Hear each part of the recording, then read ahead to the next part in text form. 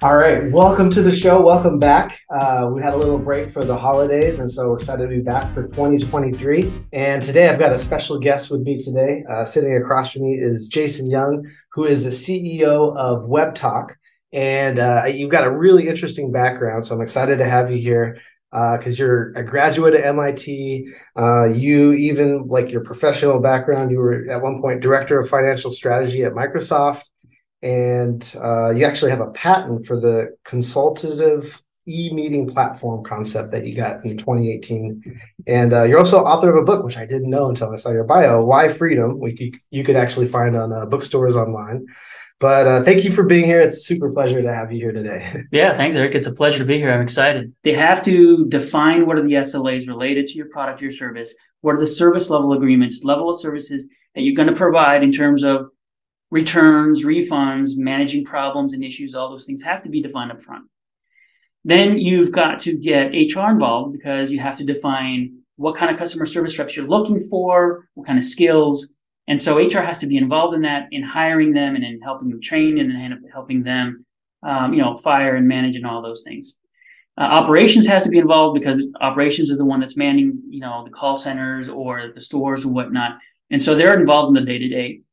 Then you've got technology, which also has to be involved because these service reps nowadays, are equipped with just very complicated technologies. It's you're talking about unified communications, you're talking about omnichannel, you're talking about online tools, you're talking about very sophisticated technologies that have to have very high levels of availability, right? Mm-hmm. I mean, and so the IT folks have to be involved from the ground up because also what technology you use is going to influence what kind of people you're going to look for and how you're going to train them, right? So they have to be involved from the beginning. And so all of these things then have to be involved from a strategic sense and from the marketing group. Why? Because these are, especially if you're a high touch business, they're absolutely critical to branding. So, if you're in real estate or if you're, in car dealerships or something that's naturally a high touch industry, the customer service you provide is inherently part of your brand. That is your brand. It is your brand, yeah. Right? And so the CEO and the marketing team then has to be involved. So you're talking about 4 or 5 different departments involved in this. And do you think that they ever do it? Not very frequently, where you have a strategy system that comes together and defines your customer service and how it's going to work, and then from a top-down approach, then makes sure that everyone's on the same ball when it comes to customer service. No, it's not very often that management really and executive management takes that kind of approach. Usually, it's just like, all right, it's an operational thing. Let them define it, let them figure it out, and let them do it, and relying on outsourcing has been a crutch for them because here you have people that are singularly focused and experts on the technology, on the people, on hiring, on the day-to-day stuff, right? On working with SLAs. Mm-hmm. So they're experts on this stuff. And so they think that that's enough. They think that outsourcing into a call center is enough. And so they never take a step back and look at it again from a branding point, from a strategic point. They never look at it from that point. Outsourcing has been both a boon and a problem for these companies because on the one hand, it's great to have professionals and experts that do this right?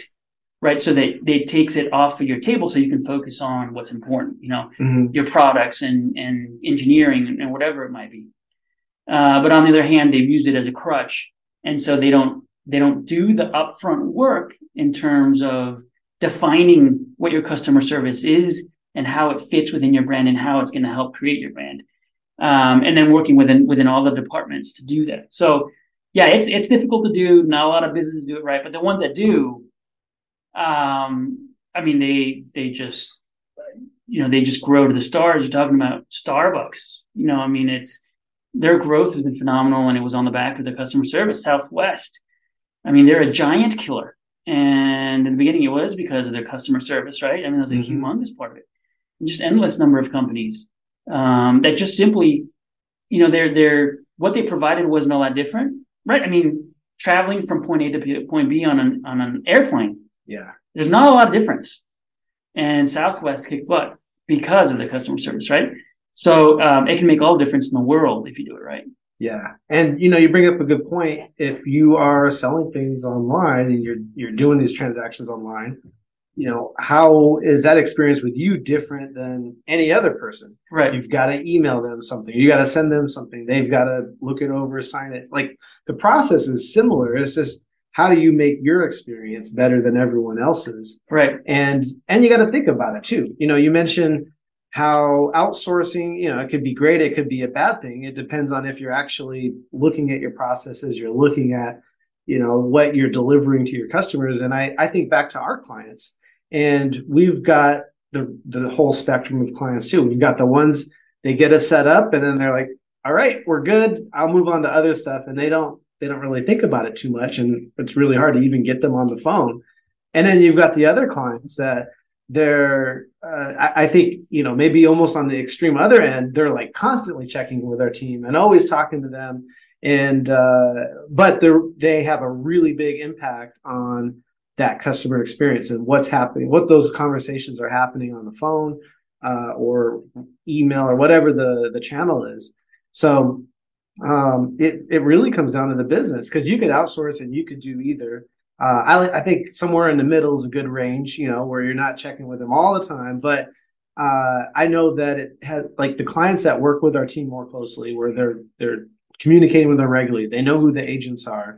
They have quarterly meetings and strategy on these are the things we're going to work on, all related back to making that customer experience better. And those numbers improve. We see that, and they put that effort. Okay, we got that done this quarter. What can we tackle next quarter? So that's, the good clients. And those are the ones where, since we've been around 8 years, maybe you guys get to see this too. You actually see their growth over time, because they're doing the right thing. The customers are happy, they're growing. And I guess in your case, they're probably buying more licenses. For us, right, they're bringing on more agents because now they have more customers. Right. So yeah, and referrals, of course. Once they're in and they're utilizing the tools in a way that makes a difference to the company, they're just thrilled, and they can't stop talking about it. So yeah, referrals is a big part of it for sure. Yep, referrals are huge. And if you're a good business, then that's how you grow. It goes back again to the customer service. Yeah, you give someone a great experience, and then they're going to go tell other people. So yeah, it's amazing, right? Because business always begins and ends with the customer, right? They're the reason you exist, and yet how many businesses forget about that? Mm-hmm. It's like they wind up treating the customer as kind of a side thing, and it's like businesses. It's all about the customers. And then from there, right, from the customers, then it becomes about the employees, and then it becomes about the corporation, and then it becomes about asset strategy and all those things. But it must always start with the customer, start and end with a customer. But it seems like a lot of businesses kind of forget that. They get so large and so complicated that they start losing sight of that fact. Yeah, and it gives an opportunity for someone else to come in and come up with something better. So absolutely. Cool. Well, I think this was a great discussion. I super appreciate it. I think it was long enough. We'll probably split this into 2 episodes. So we'll have a part 1 and a part 2. But it was great speaking with you today. Thanks for sharing your experience and your unique perspective in the customer service space with me and all the listeners. So Thank you for your time. Appreciate it. Thanks, Eric. Yeah. And so if someone listening, they're interested in a software like yours, they wanted to learn more, where do they go to find out more about your software or to get in touch with you? Yeah, the best way is go online, go to our website, webtoq.com, WEBTOQ.com. Of course, we use WebToq to service our visitors and our customers. And so when you're on there, you'll find someone online there to help you out. So yeah, I'd probably recommend that. That's the easiest way to do it. All right, cool. And we'll get it up on the screen so you can make sure you don't miss it. And we'll put some links in the show notes there. So, well, thank you guys all for listening to the Contact Center Cactus Chat. And we will be back with some more episodes. We're just starting out the year 2023 and got a lot of exciting people that we're going to be interviewing this year. So stay tuned and keep listening. And we'll catch you on the next episode.